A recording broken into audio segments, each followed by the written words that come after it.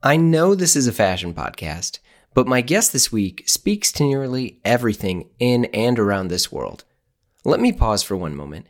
Do you ever stop to think about how or why you like the things you like? I don't mean to get existential, but as an avid reader and obsessive of music and culture over the years, there are a handful of people who I've genuinely admired. One of those is Matthew Schnipper. If you're not familiar with him, he kind of prefers it that way. But Matthew has been the person helping shape the music and culture scene for the past decade. He's a former editor at The Verge and GQ, former editor-in-chief of the legendary magazine The Fader, and recently executive editor of Pitchfork. Man, this is one of my favorite conversations in years. It's Blammo. I'm Jeremy Kirkland. My guest this week is writer and editor Matthew Schnipper. Matthew and I discuss growing up sick and sad in the suburbs, naming his son after punk legend Henry Rollins, continuing to pursue a dream after rejection, and why he loves discovering and sharing new music.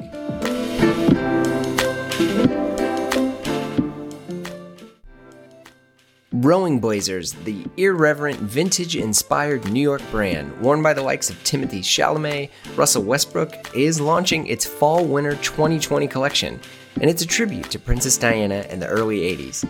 Look, this is basically everything we all want right now. Rowing Blazers is a brand I've been in awe of since they launched, and a true example of creating their own lane in the fashion world. This new collection includes 80s-inspired French terry sweats and tees, deep pile Sherpa jockey fleeces, rugby shirts inspired by climbing culture and Dutch student societies. The collection also includes collaborations with several British designers closely associated with the late Princess of Wales.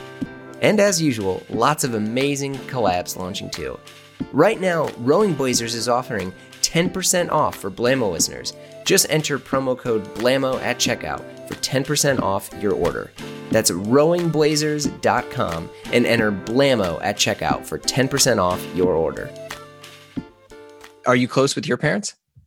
I am close with my parents. It's a good question. I'm very different than my parents. And in what way? I'm a very emotional person.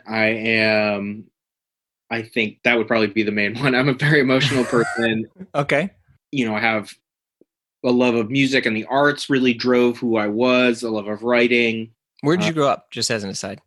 Mostly in Connecticut. My dad worked for ESPN for most of his career, which is headquartered in a town called Bristol, Connecticut. So we grew up about 20 minutes away from Bristol in the suburbs. Okay.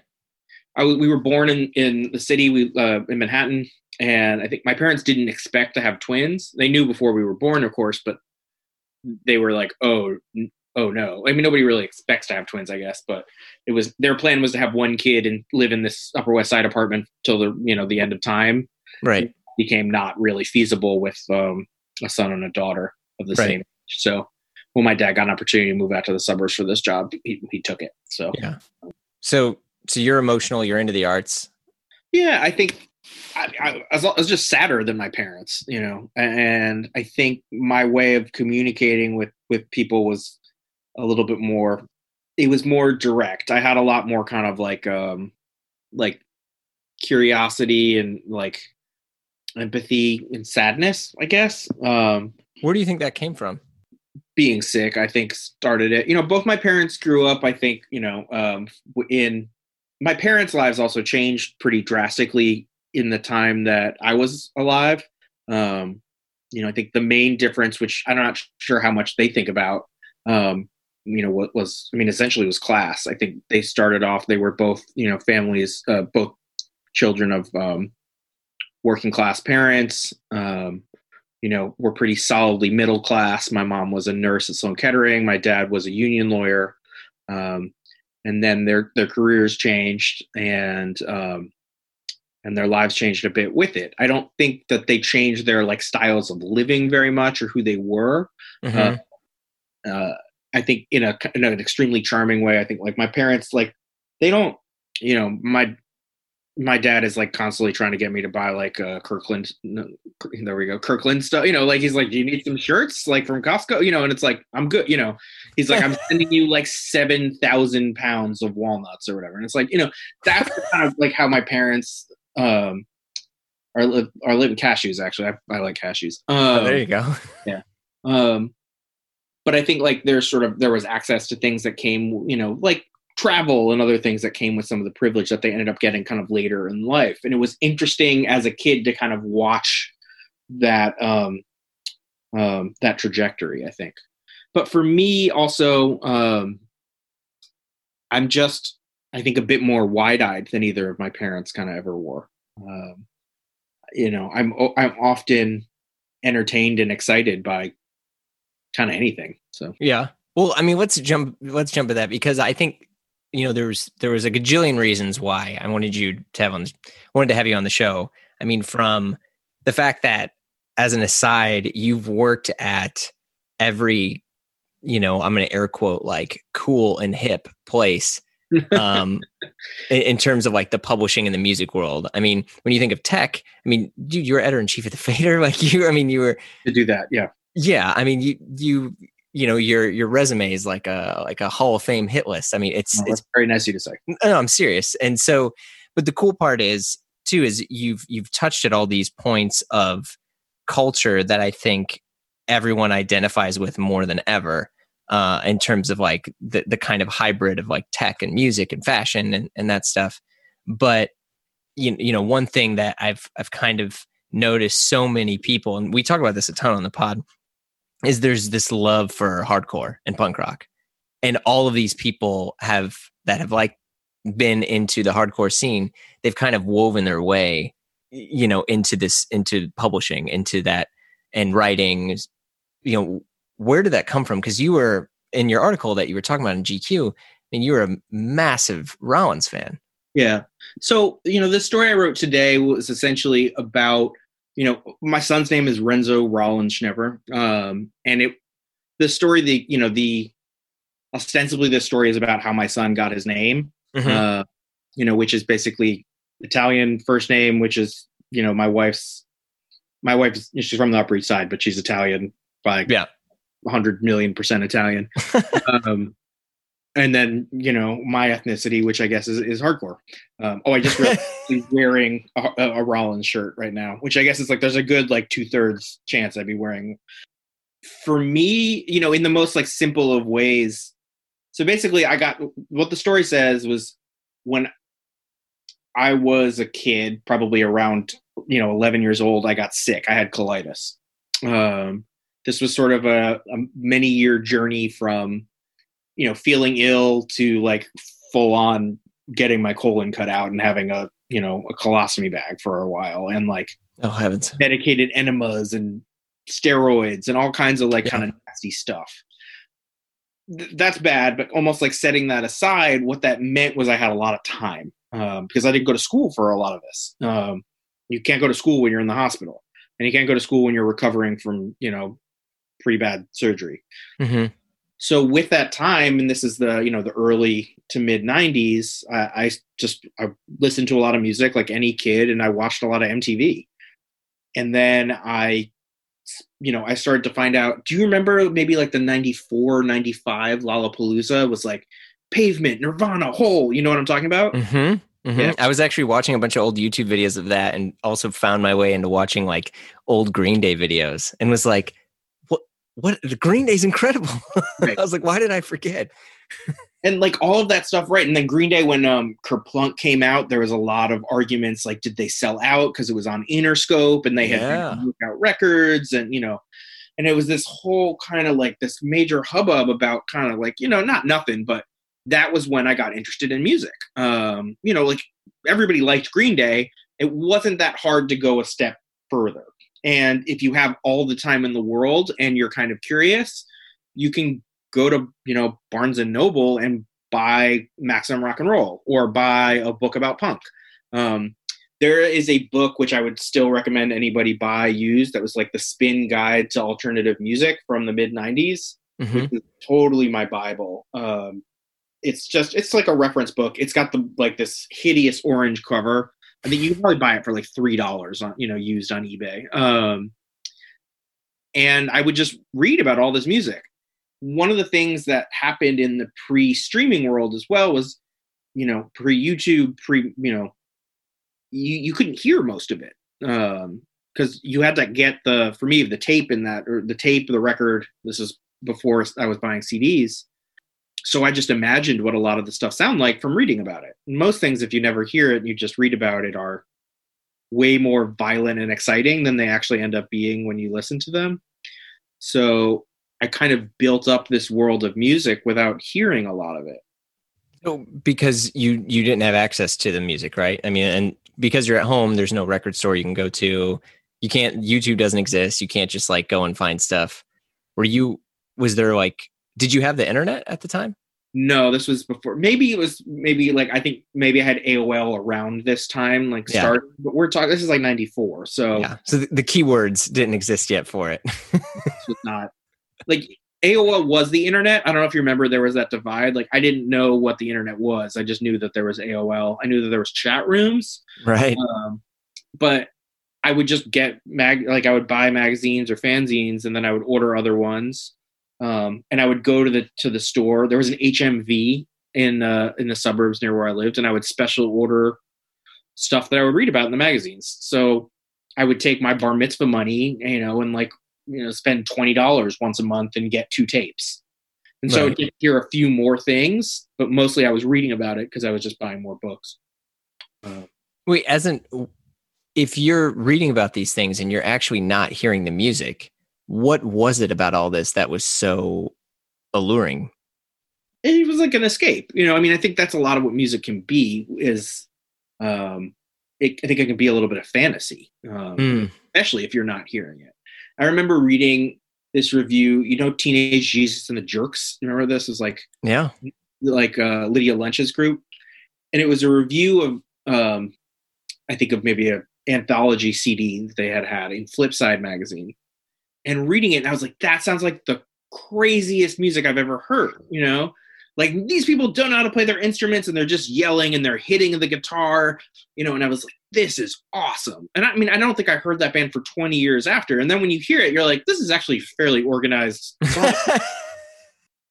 But it was cool to imagine that there was a sort of freeform world, of Cro-Magnon people out there making all of this, like, fucked up sound. And, meanwhile, I was kind of just stuck in my bedroom. So I liked that freedom. And then slowly you'd find there were actually bands that did sound like that. And once I kind of got into the habit of ordering records, and when my mom said, okay, yeah, sure, like I'll pick up the phone and order this for you on my credit card, when I started getting really sick and they got kind of felt especially bad, I got to hear a lot more stuff. So what was, like, if you think of the record and the records that really changed you at that time, what was it? Well, definitely Damaged, the Black Flag album, which I was talking about a little bit in this piece. Mm-hmm. But there was this band. I mean, I'm still very loyal to this band. I almost feel silly saying it out loud. But there was this band called Man is the Bastard. Do you know Man is the Bastard? No. So Man is the Bastard is a band that was in the genre of music, which is one word, called power violence. Okay.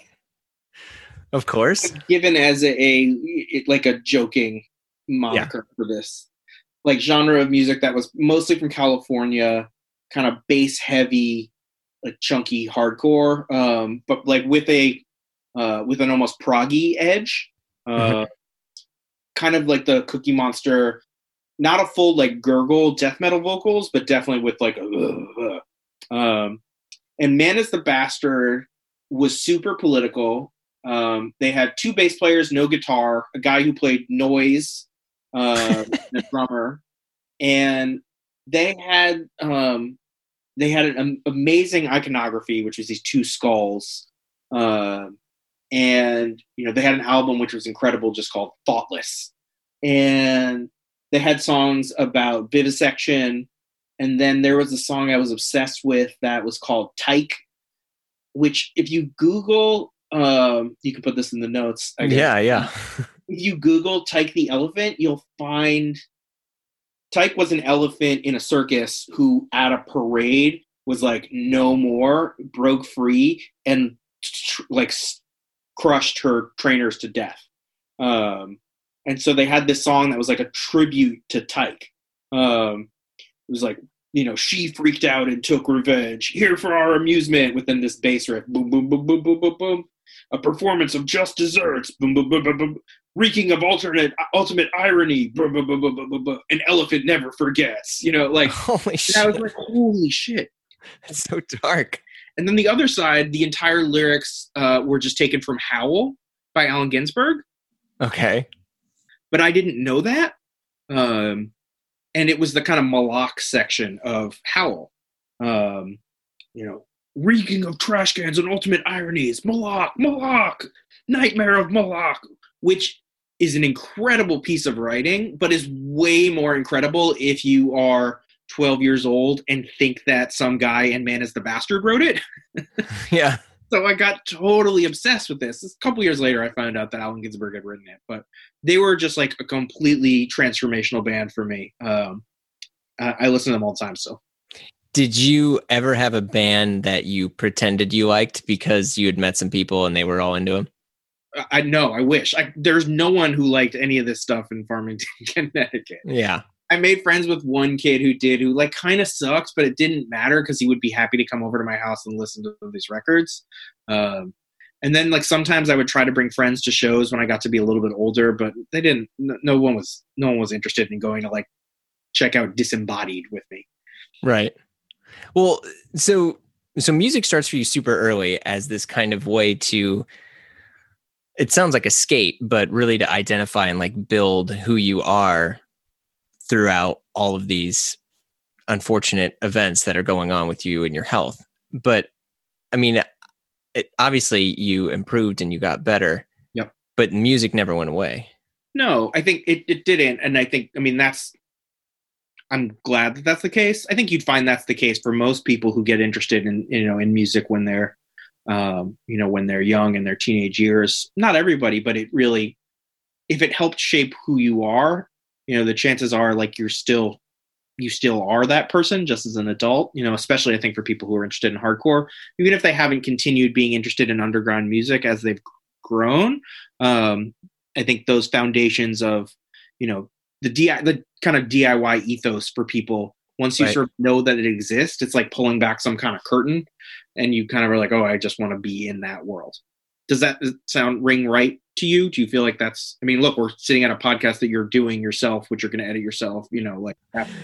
No, yeah, I definitely agree with that. It's just kind of fascinating to me about, how micro these things are. But I think in a weird way, if I meet someone else who likes a band, and I feel like it's really only like this with music, and correct me if I'm wrong, right? If I meet someone else who likes this band or knows that song and it was important to them at a certain point of their life, I feel like I understand 500 other things about their life, even though I just met them. Yeah, I agree with that. It's like a code word. Yeah, it's because but there was also times, because I remember as I had finally started to like get the internet and go to message boards and punk sites and all those things, because in most cases I was too young and my parents wouldn't let me go to some of these shows. But, I remember someone was trying to tell me about Genesis P-Orridge and like Psychic TV. And I basically lied and pretended I knew about it so I could try to identify them. And they were talking to me about all this stuff. And then weirdly later, way, way, way later, I'm in New York and Genesis P-Orridge is at the Guggenheim getting interviewed for some Vice thing by like Sean Marshall of Cat Power. So yeah, that's a whole other happened when you were faking that you knew who Genesis P-Orridge was. Yeah. That happened. Oh, how old was I? 13, 12. Oh my God. Why in the world would you know who Genesis P-Orridge was when you were 13 years old? Well, who was the other 13-year-old that knew who Genesis P-Orridge was? I don't know, but I don't know. I'd have to log on to Facebook to see what he's up to. Yeah, that kid's got a lot happening. All right. Yeah. Anyway, so how did you work your way towards doing this as a career? So because you go to school. I went to college and totally lost my mind. I was so excited, met a million people that liked music, made some lifelong friends who were musicians. Started to kind of write a little bit about music when I was in class. And then I got really interested in, I'd always liked buying records because that's how I could hear music, but I got interested in like collecting records and then in DJing. And what year is this, if you don't mind? 2001. Okay. And so I started to post on a message board called Soulstrut. I didn't know, this is when kind of music opened up to me, kind of past an underground hardcore and punk world. I got interested in jazz. I heard free jazz and was like, oh my God, that's the most hardcore music that there exists. And, got interested in, in soul and just kind of normal things that people get interested in when they start to kind of discover more greater music history, avant-garde classical music, whatever. And so I started to post on this message board and read about music. It was kind of more kind of funk and soul oriented. But it was also just generally people talking about going and digging around and looking for records. I would write the same kind of shit that I write now, which is like, I listened to this record and it made me feel emotional, like the same kind of crap. But in a way that like, a 21-year-old or 20-year-old would write that in this sort of like completely, totally free gobbledygook kind of way. And I became friends with a guy named Nick Catchdubs, who's a DJ and was then became an editor at the Fader. So they had an open position, and he liked my writing, and he suggested I come and interview for it right when I graduated college. Which, by the way, at the time, the Fader is the best. So I was obsessed with the Fader. The Fader magazine was like this Bible. This is really before blogs, or right around the time blogs are starting. Agreed. Yeah. So I'm like, this was more like a live journal kind of time, less of like a MP3 blog. But I'm obsessed with this magazine, which is blending dancehall and hip hop and rock, and and fashion. It's just like the coolest thing you've ever seen. There was an issue that had like Tego Calderon and Beanie Man on one side of the cover, and then Rick Rubin on the other. And this is just like totally melting my brain. So I go in for a job interview and do not get the job, but stayed in touch with them for a couple of years and would send them pitches and write stuff. And then I started. Why would you send them pitches if you didn't get the job? I was obsessed. I mean, it's sort of like if like you love chocolate and like you don't get a job at like the Hershey's Kiss factory, like, do you not eat Hershey's after that? I don't know. Maybe. I wasn't like, I didn't get the job because I was like wildly unqualified. I had never done anything. Chris Ryan got that job. And like, he's done well for himself. Like they chose correctly.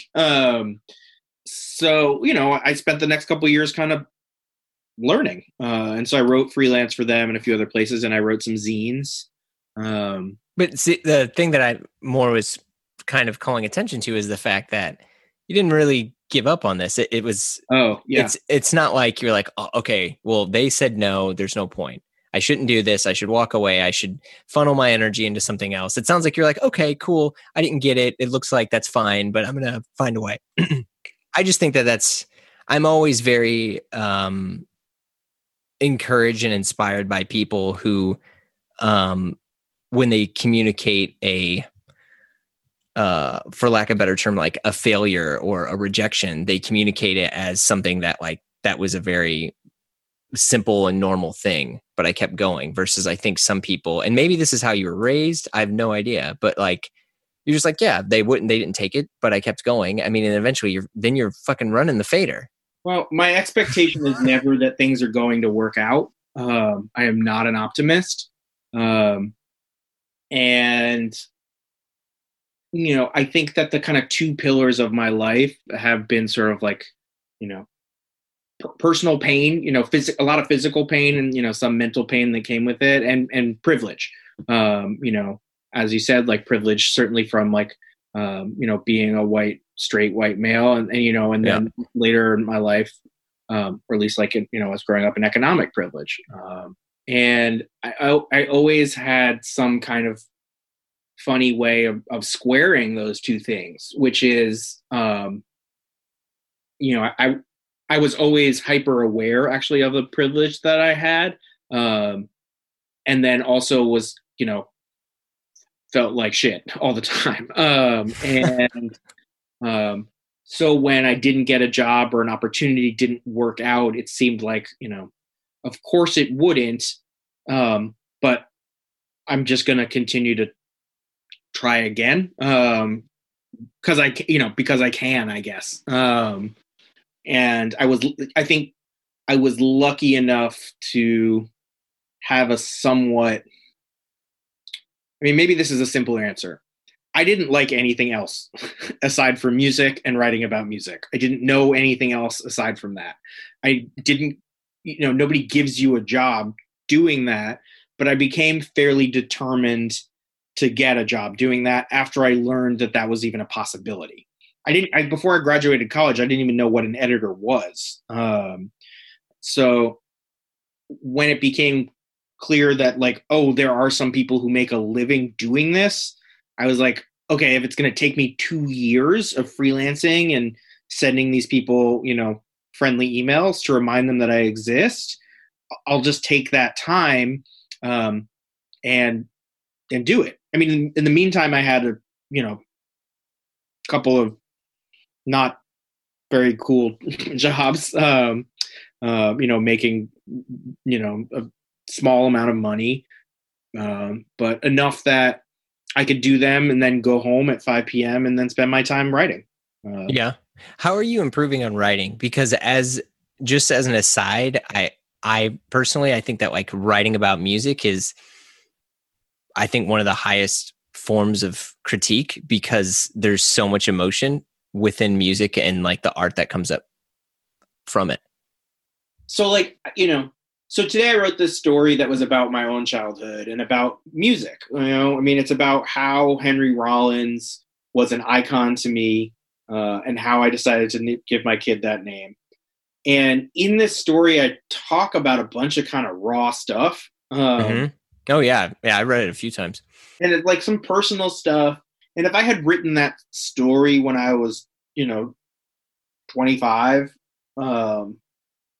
it would have seemed kind of more sensationalist or more like kind of in your face or more like, look at this thing, for a while. That's the culture or just you as a writer? My writing would have been more like, over time, you kind of learn. If you look, my job for the last dozen years has just been like looking at words. So if you just kind of do it a lot, it's like like how do you get to Carnegie Hall? Like, like whatever, practice. Like it's not so far away. How do you get laid off? I guess like practice.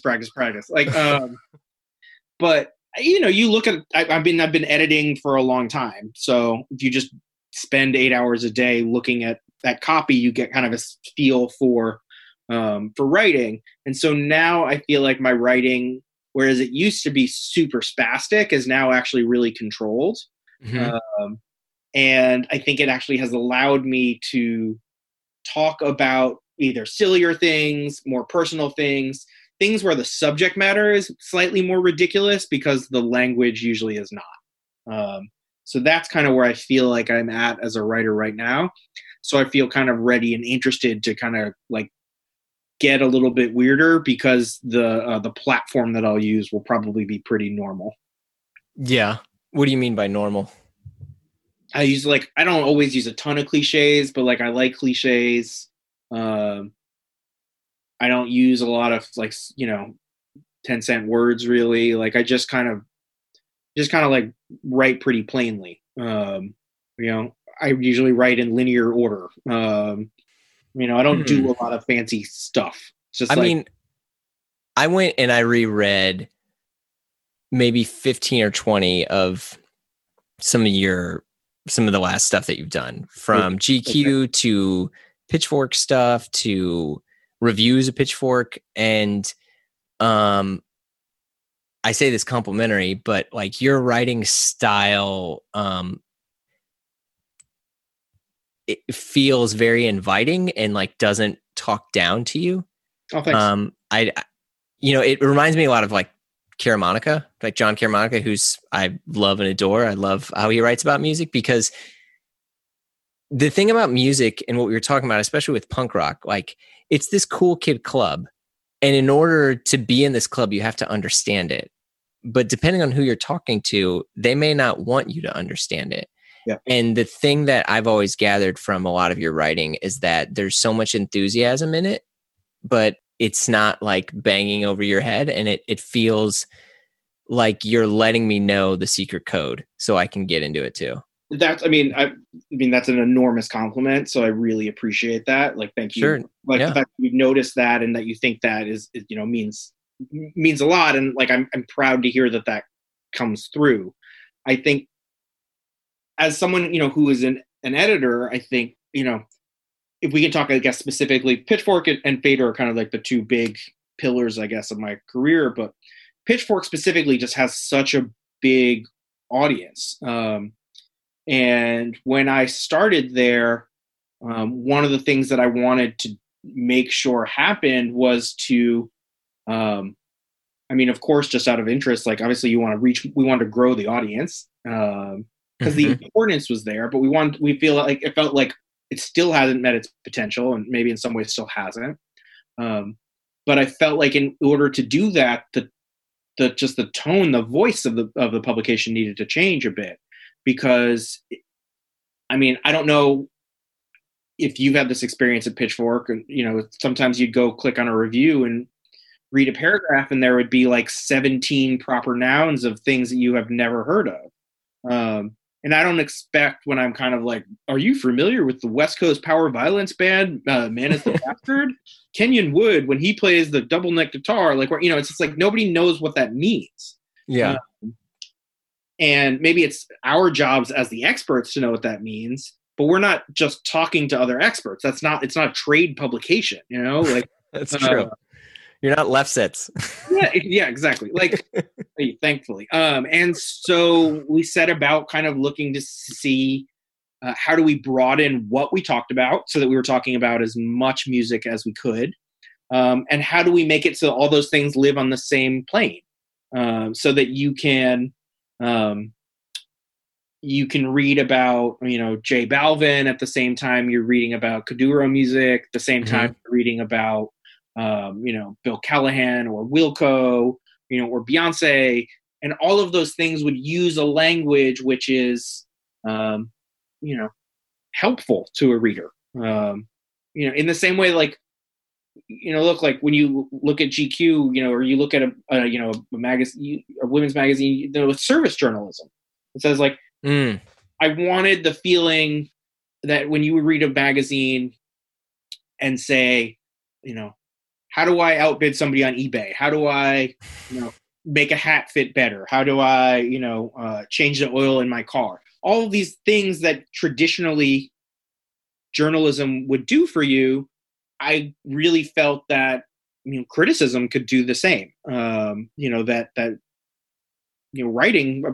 about music, that, interviews about music, they could do the same. Criticism specifically, I think, could help you figure out what you thought about something. And I think, in the same way, after I watch a movie, usually I go and I read a couple reviews of it.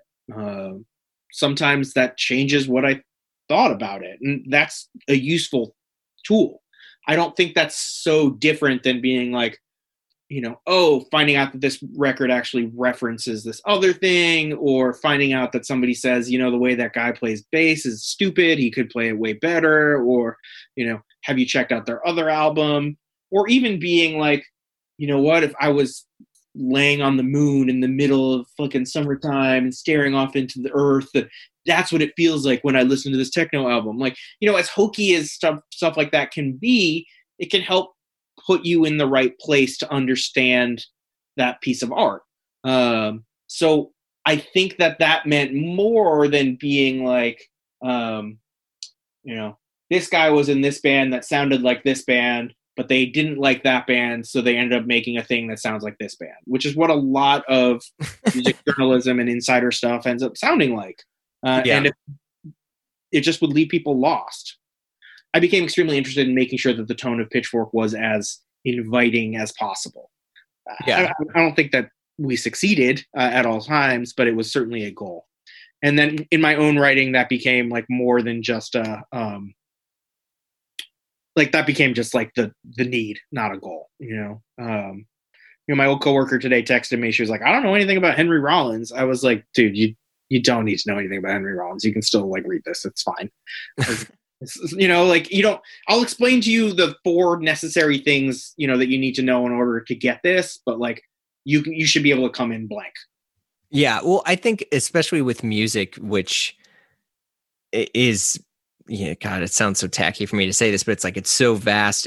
There's so much the thing behind the thing of albums and movements and the cultural significance of some of those things.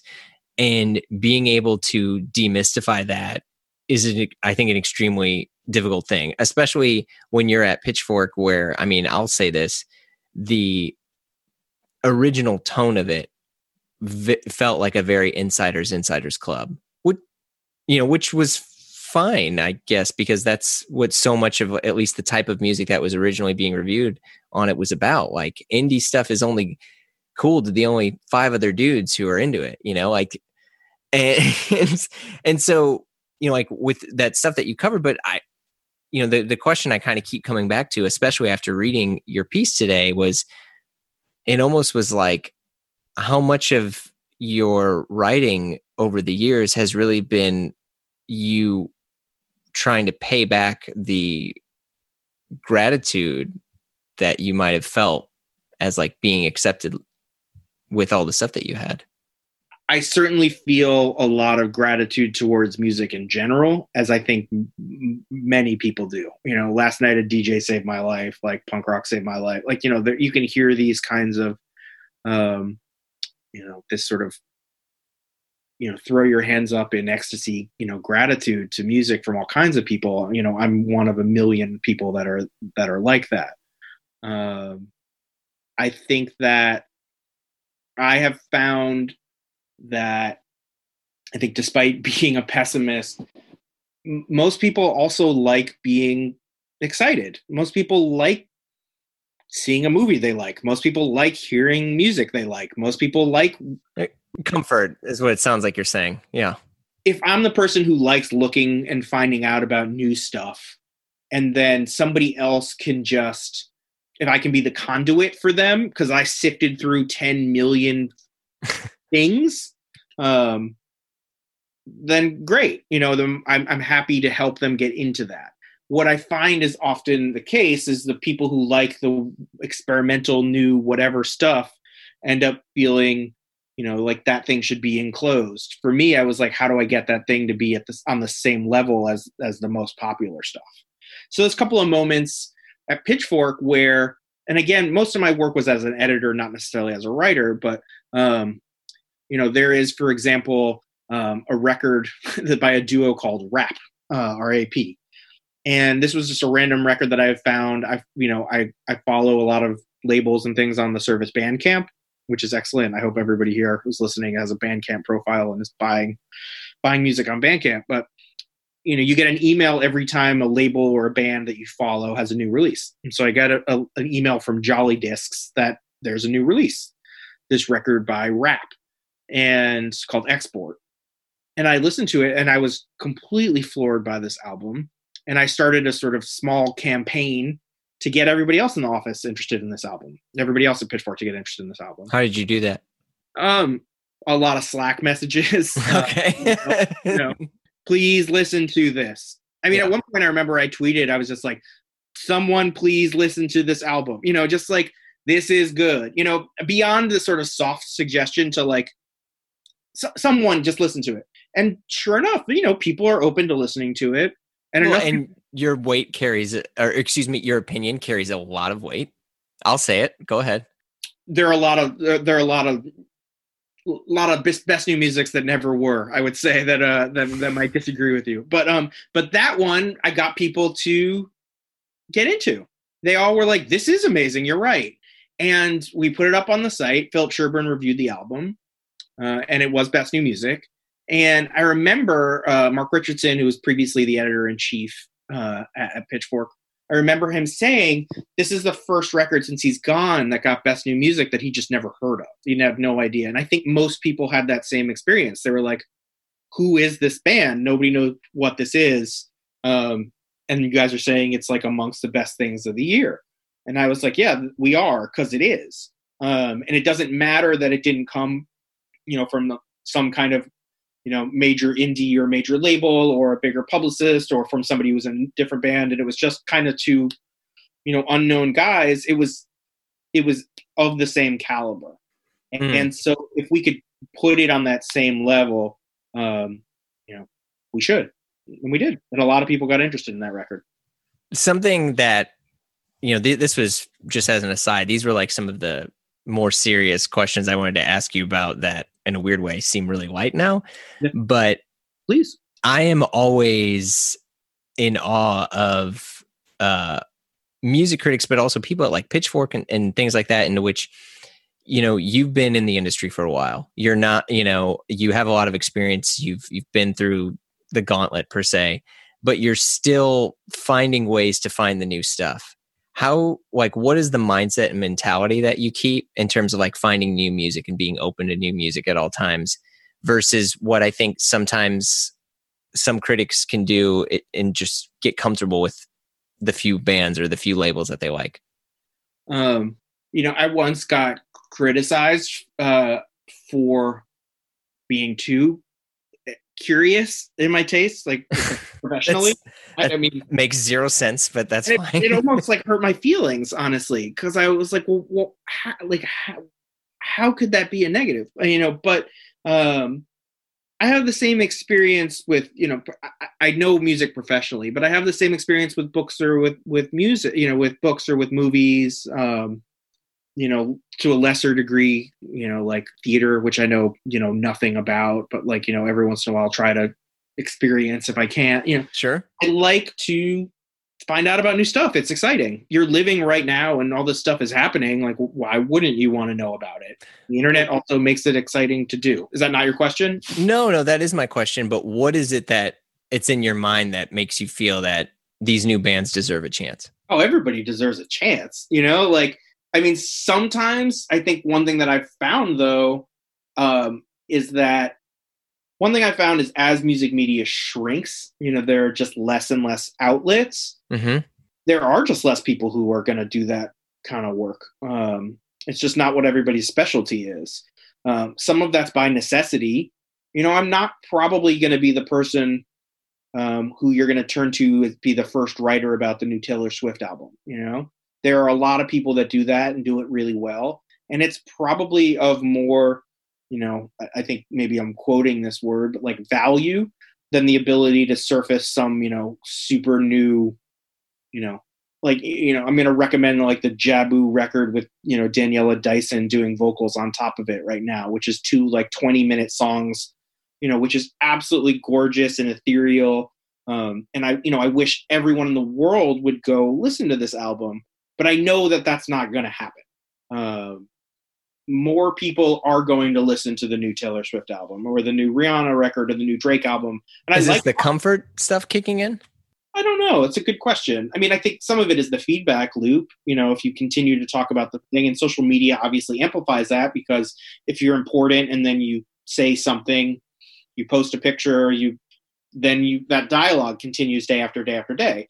I mean, it's like the idea that, CNN or Fox or, I forget who was talking about this somewhere, but you have to invent news to be a 24-hour news network. The internet is kind of like that. Yeah. There isn't that much.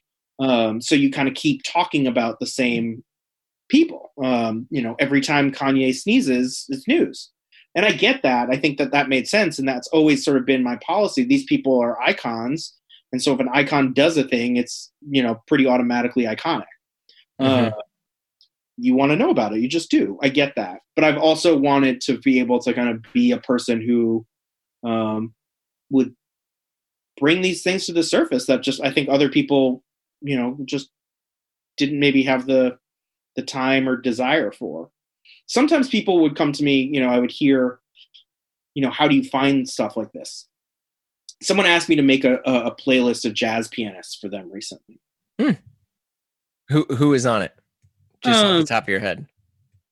Art Tatum and Richard Mulholland Abrams and Bud Powell, Herbie Hancock, Mary Williams, Nina Simone. Okay. So I made this playlist that probably, got to about an hour and a half. And then I was like, who else should I put on it? And then I was like, why don't I Google jazz pianists to jog my memory? And then I was like, oh yeah, Stanley Cowell. Yeah, he's cool. Sure. Stanley Cowell. And I realized I was like, this guy probably could have Googled this himself, and made himself a playlist. But he didn't. He didn't think to. I don't know why he didn't. I can answer that question for you. Tell me, yeah, please. Because he wants Matt Schnipper's picks. No. I think it's nice, but I think that it's okay. I think you have to sit in the uncomfortable feeling of the fact that you've gotten to a point in your career that people view your expertise as a way to help them distill greatness and good music from the amount of noise that's out there. I think that's a major compliment. And this is a great therapy session for that reason, in that way.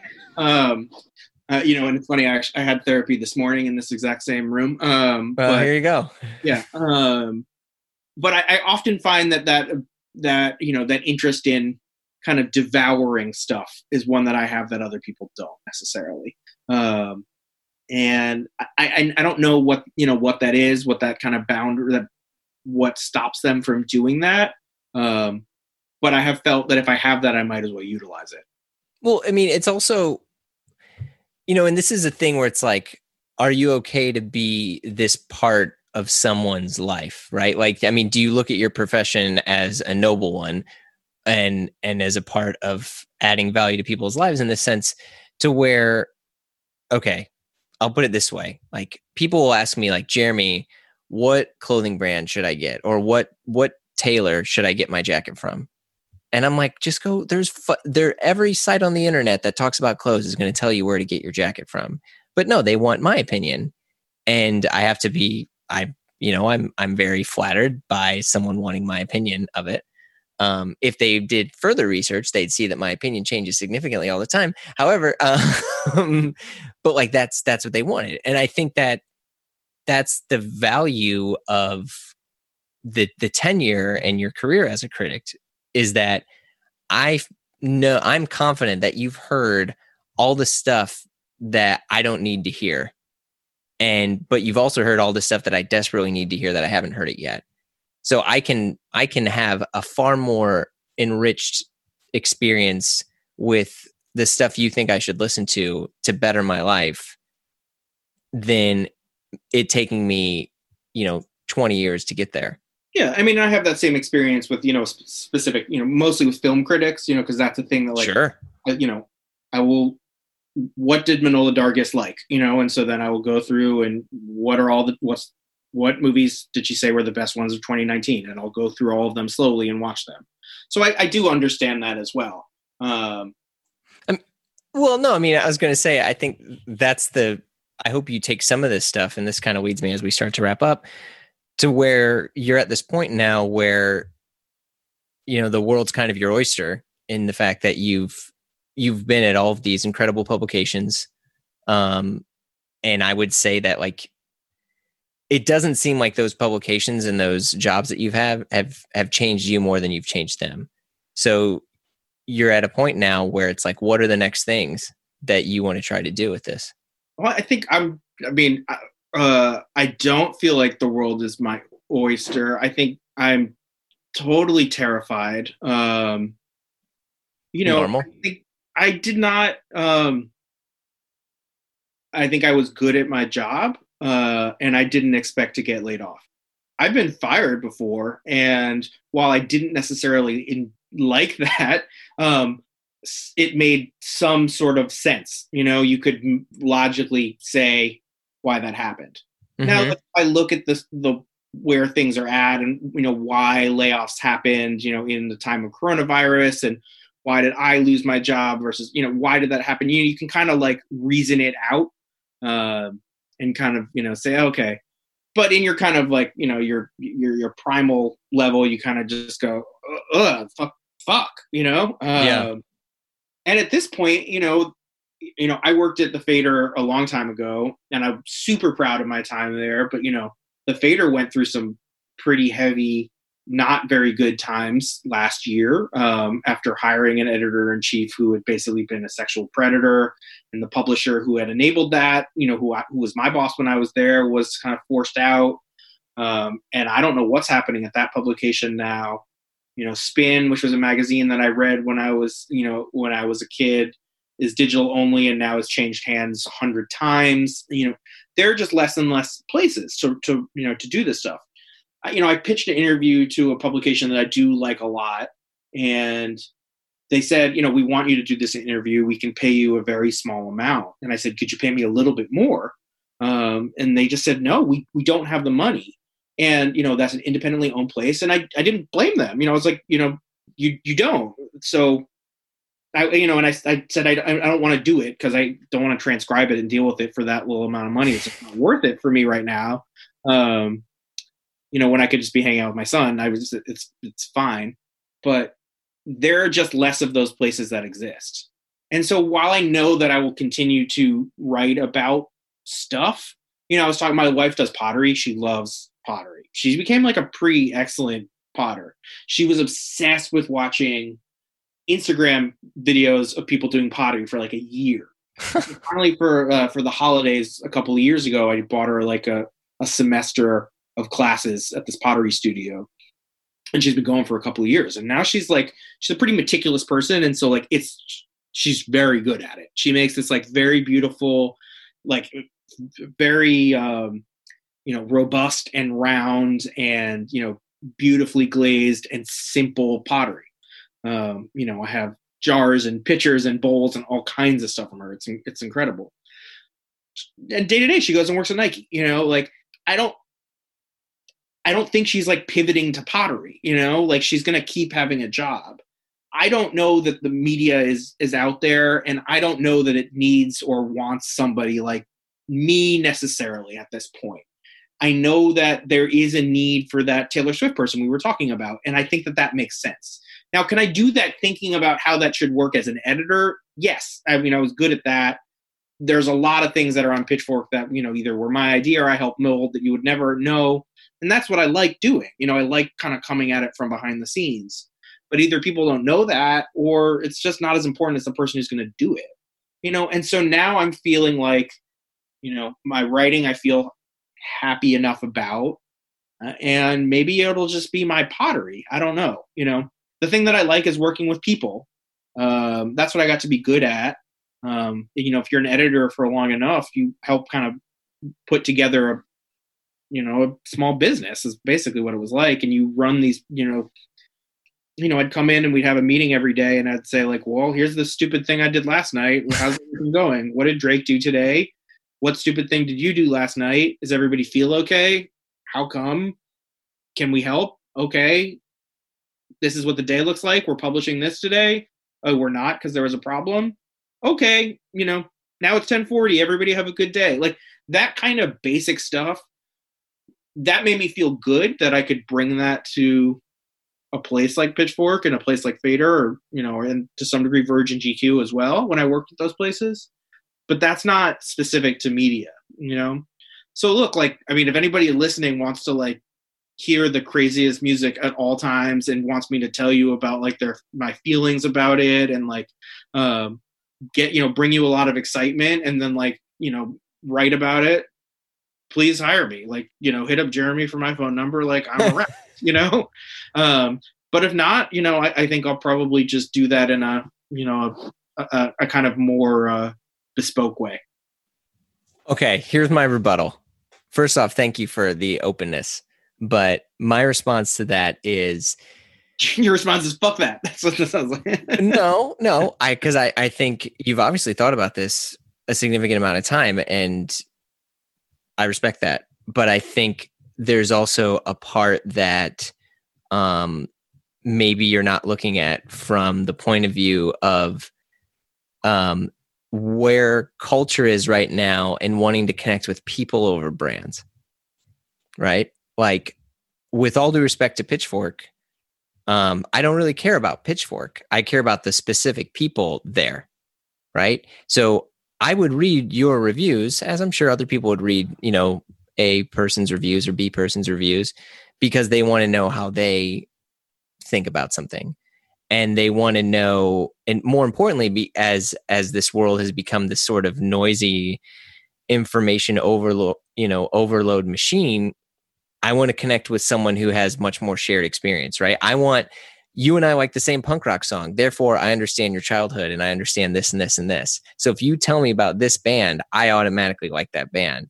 But if Pitchfork tells me about that band, I don't know if I like that band because I don't even know who that guy that wrote it is.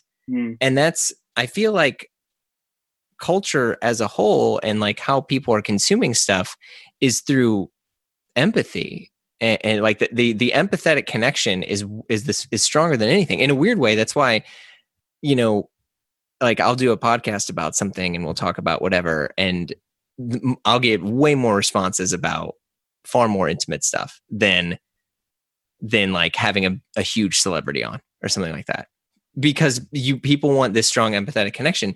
So if you are saying like, hey, check out these albums, check out this, I'm not telling you to go start your own Patreon. If you want to, go for it. You want to start your own, you know, if you want to be like Dan Frommer and do your own thing, you could totally do it and be that for music, easy, and run laps around the majority of these companies if you want to do it.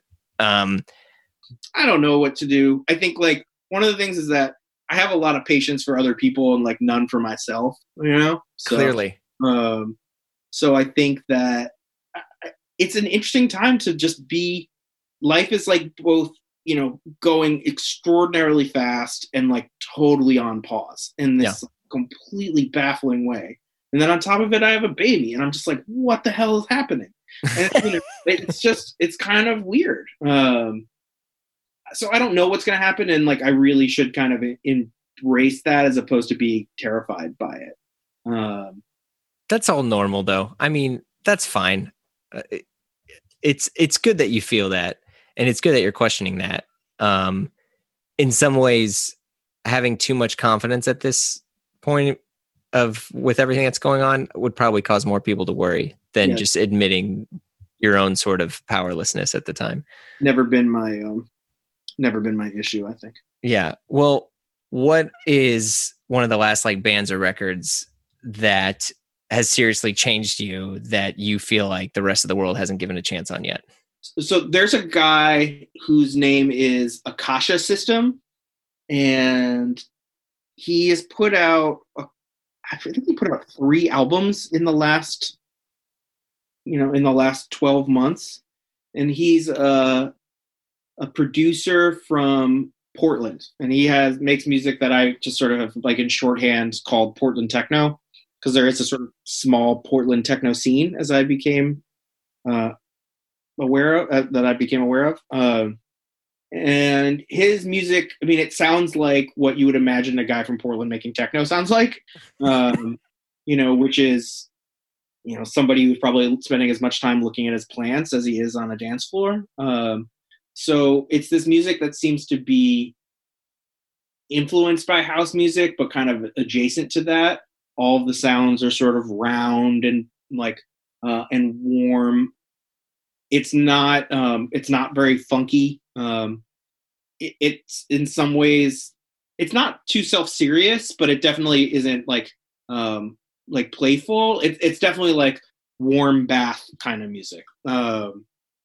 I find it to be really lovely. I think one of the things that's been interesting to me over time is how people who probably would have been in indie bands, punk bands, have really gravitated towards making electronic music now. And, you know, probably because of the ease and access of the instruments, the tools, and distribution. And so he strikes me as a person like that, who is using a kind of homemade ethos for his music. But he makes something that's like extraordinarily beautiful, very soft, rhythmic, I mean, it certainly seems like something you could get a massage to, if you were, had a slightly more excitable masseuse. Yeah. He put out, I think he put out an album called Echo Earth at the end of last year. And the songs are called, Rain Theme, Hawk Country. Oh, okay. Relics, It's the Pro Tools Session Files became the song name. I'm loving it. Like there's something that I really like. There's another artist who I've been listening to a lot named John Beltran, who is a longtime techno electronic musician from East Lansing, and all of his songs, I was listening to them and I was like, all of these songs have place names. It's like Walking in the Rain in Kyoto, like On the Beach in Bahia, doing cartwheels in Tulum. Like I'm all like, oh god. Like, and I was just, he has so much music, so I was just exploring, and he's made a lot of music out of on a lot of different styles. And then I noticed he had a song called Nolita, and I was like, oh man, I was like, what is this, like a Sex in the City kind of like themes? And then I listened to it, and it's a sort of like this, not quite deep house, it's like medium house song, Mm-hmm. like very lush, and it's got this kind of like some congas on it. I'm like, this is like extraordinarily beautiful, but I'm like, I think like, are you cheesy if you mean it? Like if you're earnest, are you cheesy? And I mean, the answer is probably yes, but I just gravitate towards that earnestness so much. And like the guy who's putting the album out, that's like, like listening to Rain Sticks, in Bangkok or whatever. Like it sounds like it's almost like Tim and Eric, but like it's not. Like this is like that dude is living that, and I love it. I mean, if the music was bad, I wouldn't listen to it, but like it is very good.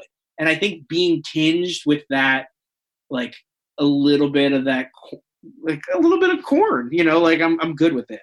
He has one song from this other project that I think I'm going to make sure I'm getting the name right. It's so bad.